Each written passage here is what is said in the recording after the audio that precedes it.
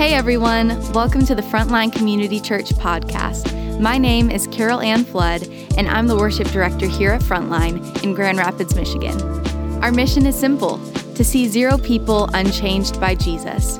So whether you've been following Jesus your whole life or your journey has just begun, we hope that this message will help you draw near to the person of Jesus, be challenged and encouraged by his word, and be moved to action. We hope these next few moments are a blessing to you and equip you to see who God really is and who you are in him. Well, good morning, everybody. It's good to see you. Great to have you joining with us online as well. We are in the third movement of this series we've been working our way through called Pursued, really since the new year began, talking about the big story of the Bible and the big movements of the Bible about this God who keeps pursuing us. So in January, we talked about how we were created and how God created us and created us to engage with the world we live in and with each other in relationship with each other. And then in the month of February, we talked about where it all went wrong. And we talked about sin and how we are fallen, how our world is broken because of sin. And so we are in the third movement of that now. And today is the first Sunday of the season of Lent. And if you don't know, if you didn't grow up in the church environment that taught you this, Lent is, by the church, is considered for centuries the 40 days, not including Sundays, leading up to Easter Sunday morning. And so it's a time where we examine our hearts. It's a time where we go on a journey toward the cross. We turn our focus and our attention toward the cross. And so in this series, we're talking about the cross. We're talking about how Jesus redeemed us on the cross. Many of you know, if you have young children or have raised young children, you know the woes of the potty training years and how difficult and challenging that is. For my wife and I, our oldest son, Alan, he's 20 right now, but when he was about 3 years old, you know how it's like a 1 step forward, 2 steps back process. At 3 years old, we thought we were kind of on the other side of the potty training experience. And one day, Alan and I are in the car. It's just the two of us. And I'm driving, and I can see his face in the rearview mirror. He's right there in the seat behind me. And as we're driving down the road, a certain aroma fills the car. And I'm relatively sure it's not from me. And so I don't say anything, right? I'm looking at his face in the rearview mirror. I can see he's squirming. It's like, okay, he knows. So I decide I'm not going to say anything. I'm going to wait for him, right, to confess. I'm going to wait for him to tell me what's going on because he knows at this point. And so as we're driving down the road, finally he goes, "Dad," and I look in the rearview mirror and I say, "Yeah, buddy." And he says, "Dad, I think somebody pooped in my underpants." And I said, "Really? I wasn't aware that anyone else had access to your underpants in the last few minutes." And he just, "Yeah, Dad, I don't know what happened. Somebody pooped in my underpants." He just kept this going. It's like he was trying to find some way that it didn't have to be his fault, that he didn't have to own it, that he was just an innocent victim of someone else's shameful behavior. That's what he was hoping for. At some point in all of our lives, we face the temptation to identify ourselves as a victim, to take on a victim mentality. In fact, I would tell you, I think it's one of the most potent and deadly temptations that we face in our lives is the temptation to identify as a victim. And it happens all the time. I mean, sometimes it happens because we've gone through some sort of past trauma that's very real, with someone or something that was out of our control that we didn't choose. And it opens us up this window of temptation for us to sort of identify, I'm a victim, that's what I am. Other times it's because of betrayal. You know, somebody intimate in our life, somebody close to us that we thought we could trust betrays us. Other times this temptation comes into our lives just simply because of a life crisis. Sometimes it's like, you know, something happens that causes us to have to sacrifice our goals, our dreams for the future. So we have to take care of a parent, or we have to take care of a loved one or a child or something that we weren't counting on or planning on. And whenever that happens, this temptation rears its head in our lives to identify and to take on a victim mentality. So just to get really clear about what exactly am I talking about when I say a victim mentality, if I were to define it, the way it sounds in our heads when we're taking on a victim mentality, when we're saying yes to this temptation, is this lie: I have no more choices. I have no more choices.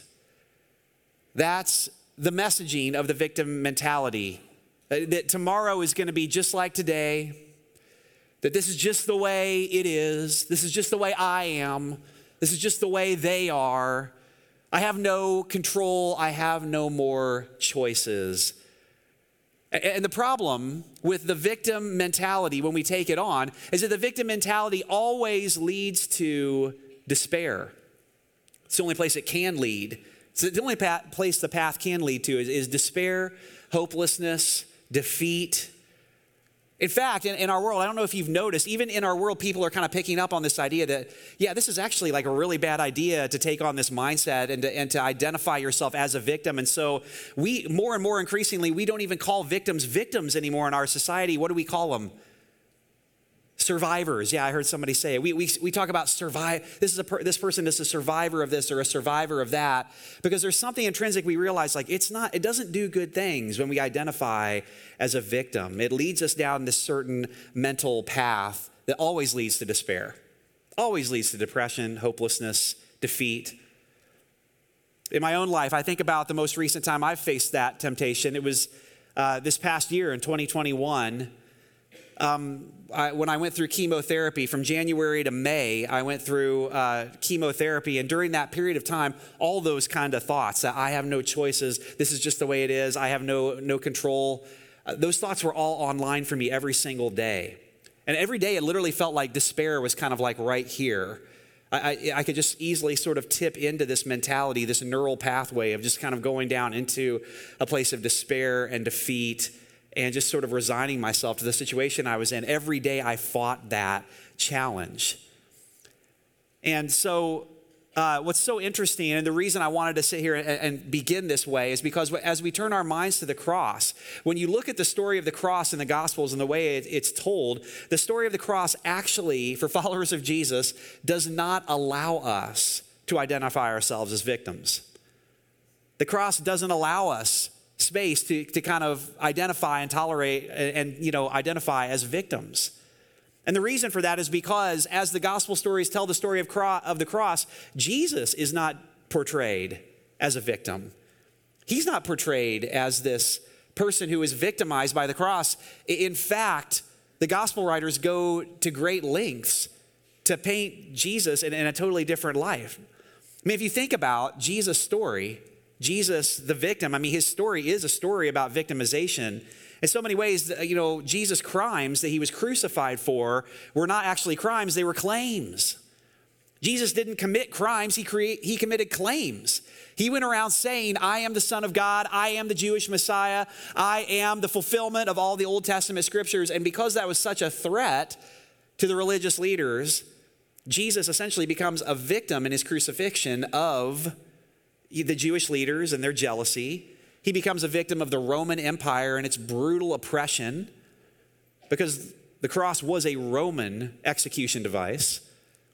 He becomes a victim of Judas, one of his closest disciples' betrayal of him for 30 pieces of silver. And if you really understand the theological implications, in a sense, Jesus also becomes a victim of us, of you and me. It was our sin that put him on the cross.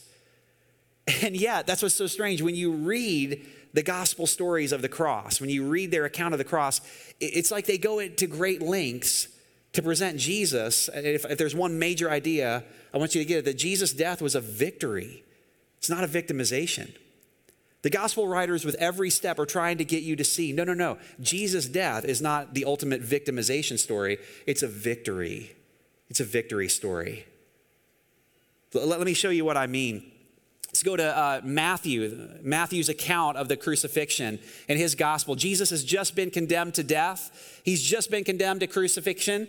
And this is what it says, verse 27. Some of the governor's soldiers took Jesus into their headquarters and called out the entire regiment. They stripped him and put a scarlet robe on him. They wove thorn branches into a crown and put it on his head. And they placed a reed stick in his right hand as a scepter. Then they knelt before him in mockery and taunted, "Hail, King of the Jews!" And they spit on him and grabbed the stick and struck him on the head with it. I mean, you read that and it almost turns your stomach, doesn't it? It's this story of victimization. It's a story of brutality. It's this account of how Jesus was abused and mistreated by the Roman soldiers. And yet, here's what I want you to see. Matthew is including these specific details. He wants us to know these specific details of Jesus' experience with the cross for a reason. What he's doing is he's actually carefully selecting these carefully selected clues to give us a picture of what is really happening on the cross. Here's what Matthew is trying to get us to see. In Jesus' day, there was something called a Roman triumph. In the Roman Empire, this was a very, very well-known ceremony. Everybody in Jesus' world would have known about the Roman triumph. And here's a picture of it. A Roman triumph was a ceremony by which whenever the reigning emperor would return to the city of Rome, there would be this ceremonial march, this parade that would go through the city streets of Rome, where the emperor would basically present the people with the conquests, with the spoils of his latest conquest, whatever it was. And so here are some of the details. What would happen is outside the city gates, the Praetorian Guard would gather around the emperor. The Praetorian Guard are the Roman soldiers. And what they would do is they would take the purple robe off of the statue of Jupiter and they would drape it around the emperor's shoulders. And then they would take a royal scepter and they would put it in his hand. And then they would take a laurel wreath, usually made of gold, and they would place it on his head. And then as he went through the city streets, the Roman soldiers in front of all the people would shout, "Hail Caesar!" Do you see it? Do you see what Matthew's doing? Do you see why he tells us those specific details about the Roman soldiers and their treatment of Jesus? He's trying to show us something. Jesus doesn't get a purple robe, he gets a scarlet one. He doesn't get a scepter, he gets a reed stick that they hit him with.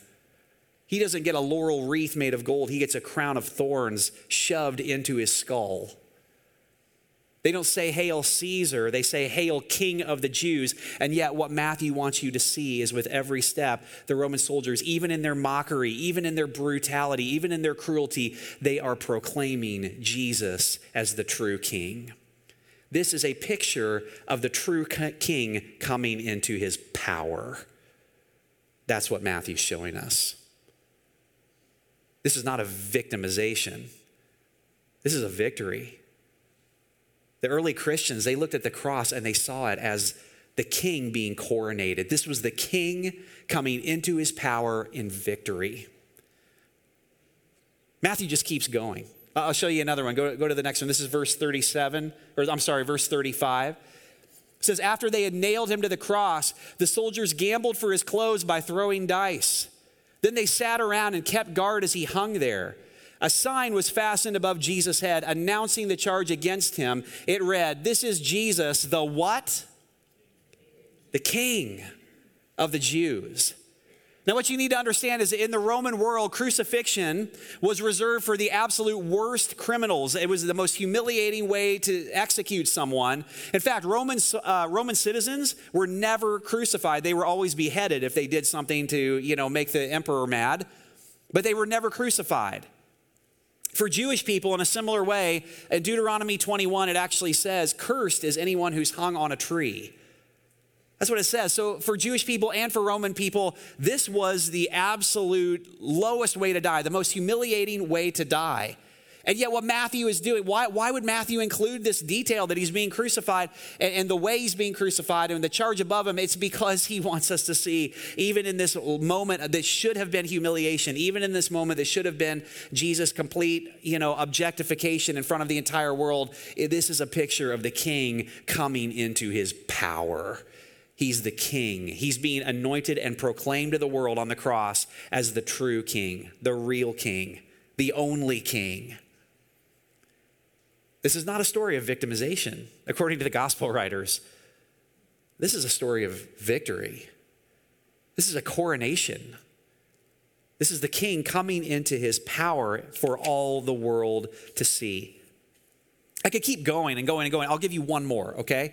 Because all the gospel accounts include this kind of element to it. But in Matthew's gospel, let's just kind of keep going. Go ahead if you could to that next one. In verse 45, Matthew includes this detail. At noon, darkness fell across the whole land until 3 o'clock. At about 3 o'clock, Jesus called out with a loud voice, "Eli, Eli, lema sabachthani," which means, my God, why have you abandoned me?"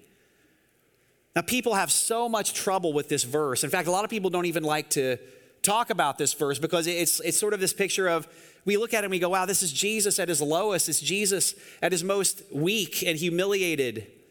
And we think, man, why did Matthew need to tell us that? And the other gospel writers included as well. Why did we need to know that Jesus at his lowest, at his most vulnerable, God abandoned him?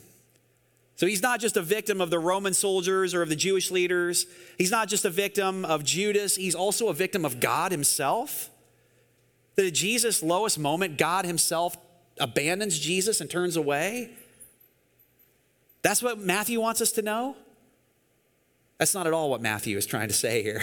That's not at all why he included this detail.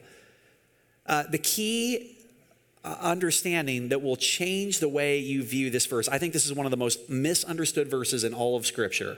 The key thing that will change the way that you view this verse, you have to understand Jesus is quoting Psalm 22 here. Psalm 22 begins, my God, why have you abandoned me?" Now, why does that matter? Here's the key understanding that will change the way you view this. In Jesus' day, the Psalms were not numbered. There it is. Thank you very much. Have a good day. Yeah, that's it. Seriously. In Jesus' day, the Psalms were not numbered. Why does that matter? We numbered the Psalms later in our Bible when it came along. In Jesus' day, Psalm 22 was not called Psalm 22. In Jesus' day, the way that you referenced a psalm was by the first line. Jewish people would have had the Psalms mostly memorized. And so if you wanted to refer to Psalm 22, you wouldn't call it Psalm 22.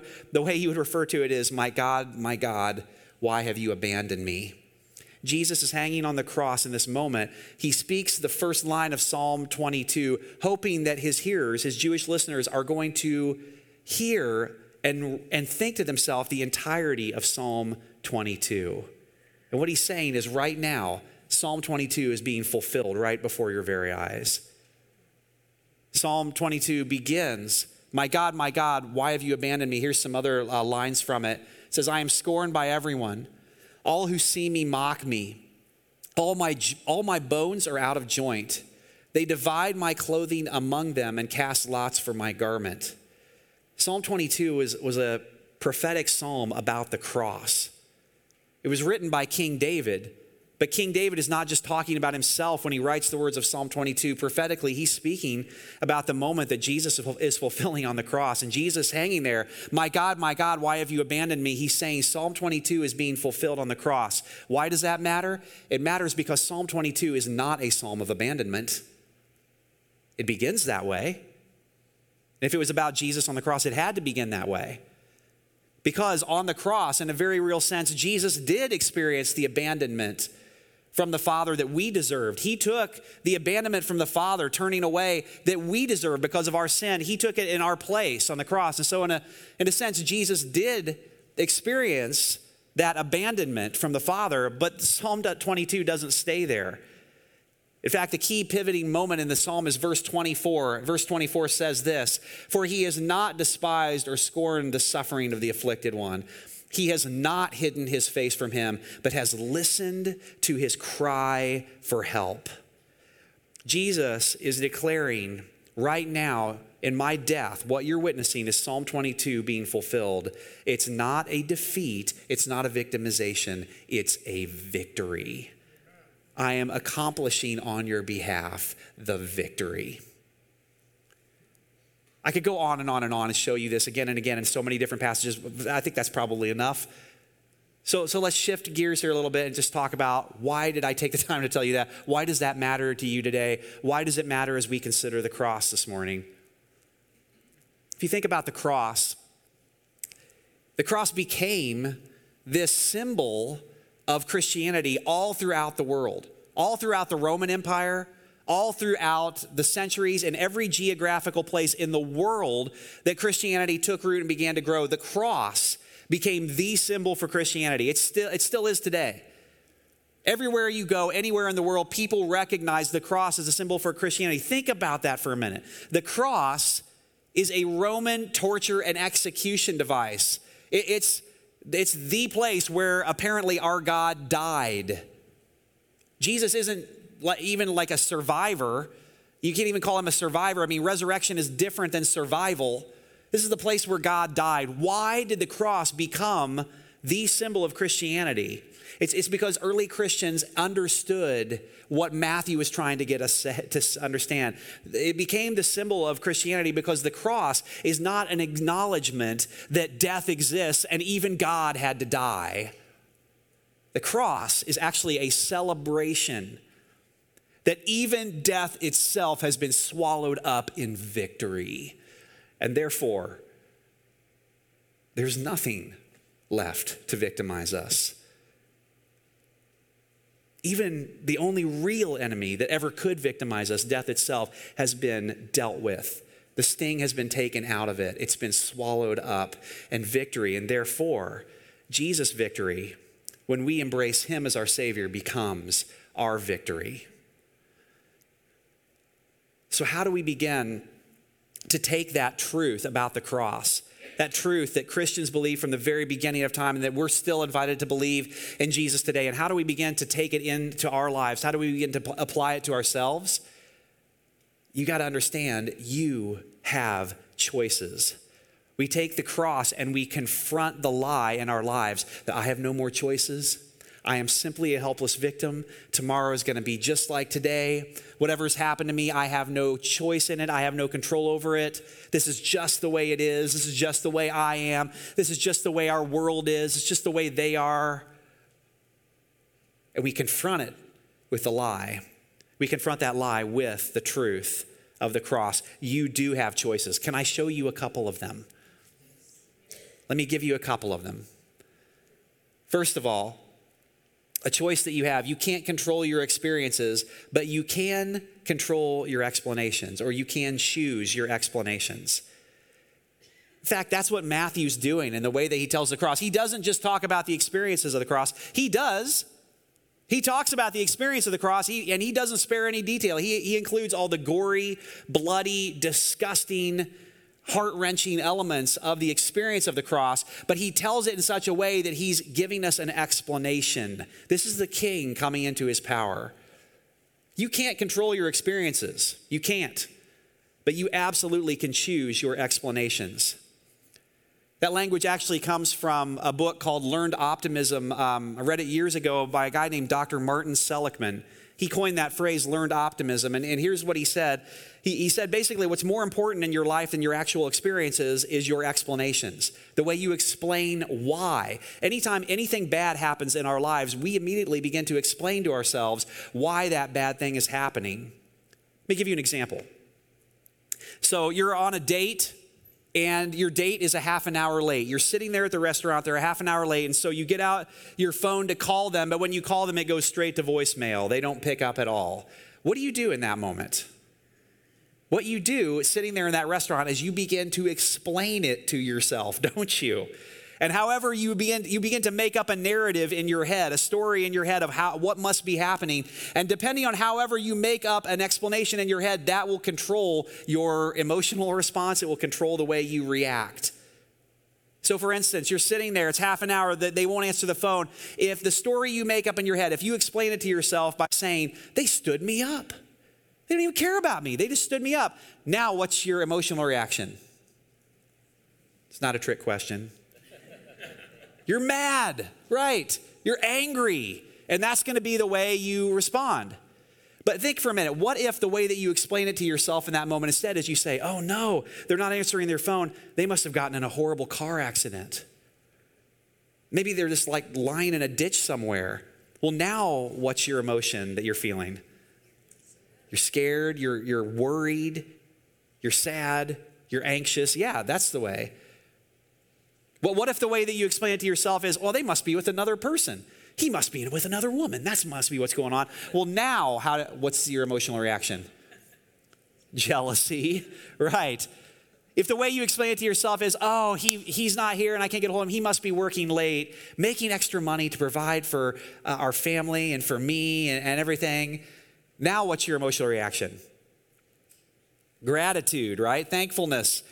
and naivete, I would say. You're a little naive. If that's really what you believe in that moment, you're a little naive. Do you see it?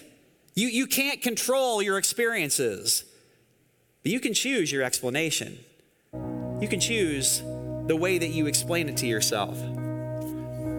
I told you I faced a victim mentality temptation every single day last year going through chemotherapy. And the question that I got asked the most every day going through chemo from you guys, from friends, from loved ones, the question I kept getting asked was about the side effects. People just kept asking me, how are the side effects? How bad are the side effects? After every treatment I would get, it was like, how bad are the side effects today? What side effects are you experiencing? And so what happened is I was answering that question all the time. And you understand, like, side effects are negative. Fatigue, nausea, vomiting. I had this like horrible pain in my side. Those are negative things. And so what happened is I kept answering that question. I kept talking about all those things. And what happens is the more you talk about it, the more you focus on it, and the more it just sort of leads you into this like victim mentality. I have no more choices. Poor me. Look at this. And so I remember at one point during that journey, just praying and seeking God and trying to just, experience breakthrough in the midst of that season. I remember God said something to me in the midst of that. He spoke to me. He said, Brian, side effects are not all negative. Yes, fatigue, nausea, vomiting, pain, all that, those are side effects. But who would have guessed? Joy, gratitude, a greater awareness of how much I am loved by so many people. Those are side effects too. And so I made a conscious shift somewhere in those 5 months where I literally began to answer the question differently. You may have noticed it as you asked me that question. How are the side effects? How bad are the side effects? What side effects are you experiencing? Here's how I began to answer it. Let me tell you about a side effect I just experienced. A couple days ago, somebody called me up that I haven't talked to in over 2 decades. I grew up with them. And they heard about it on Facebook or whatever, that I was going through this treatment. And so they tracked me down, they found my number, they called me up, and they just told me how much my life had meant to them and how much they'd been impacted by my life. It's an amazing side effect of this. I would never get this opportunity if I wasn't going through this right now. You see it? You can't control your experiences. You absolutely can control your explanations. But we can't just end there, because even controlling your explanations will only get you so far. Jesus never embraces this victim mentality. He never does it. And therefore, we never really can if we embrace Jesus. But even controlling our explanations, it doesn't ultimately get us all the way down the road, because the truth is, for every single one of us in this room, we all eventually will face death someday. The last 2 years of COVID, so many in our church have experienced death of loved ones, death of people close to them. We look at the world, the news, and what's happening in Ukraine and the death count rising, and it grieves us. And therefore, you only get real victory in this life by claiming His victory on your behalf. The only way we really get real victory in this life is by claiming His victory on our behalf. Your hope has to be rooted in something other than just your experiences. Your hope has to be rooted in something other than even your explanations. Your hope has to be rooted in the person of Christ and His victory. And so that's what I want to challenge you to do this morning. He claimed the cross so that you could claim His victory. And so because of that, you are not a helpless victim. The lie that you have no more choices is not true. You are more than a conqueror through the love of Jesus. Neither height nor depth, neither death nor life, neither the present nor the future, nor angels or demons, nor anything else in all of creation can separate you from the love of God that is in Christ Jesus. That's who you are. So would you bow your heads with me? If you're watching online as well, would you just enter into this moment in a posture of prayer with us? what I want to invite you to do right now is I want to invite you to claim the victory of the cross in your place of life, wherever that place of life is for you right now, where you're tempted to be a victim. Wherever it is that you're tempted to believe the lie that I have no more choices. This is just the way it is. There's nothing I can do. Tomorrow's going to be just like today. Whatever that place is in your life where you're tempted to believe that, where you're tempted to give into that, where you're tempted to just lay down, I want you to claim the victory of the cross right now.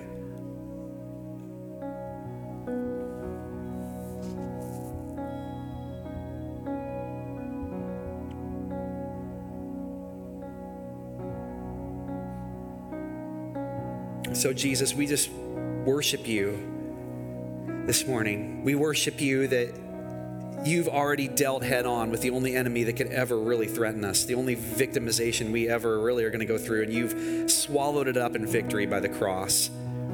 We thank you that in you we are more than conquerors, that nothing can separate us from the love of God that is in Christ Jesus. We just thank you, Jesus, that we've been crucified with Christ, therefore we no longer live, but you are living your life in us and through us. And so this morning, remind us of that. Help us, God, as we claim your victory, to know that we have the truth in our lives, that we have your love in our lives, and that we are overcoming everything that's happened in our world, everything that's happened in our lives, all the brokenness and the fallenness of this world, that you are redeeming it at the cross. It was a victory. And so we worship you in that. We claim the identity that is ours as sons and daughters of the Most High God, and we ask you to help us to live into that. In Jesus' name, everyone said.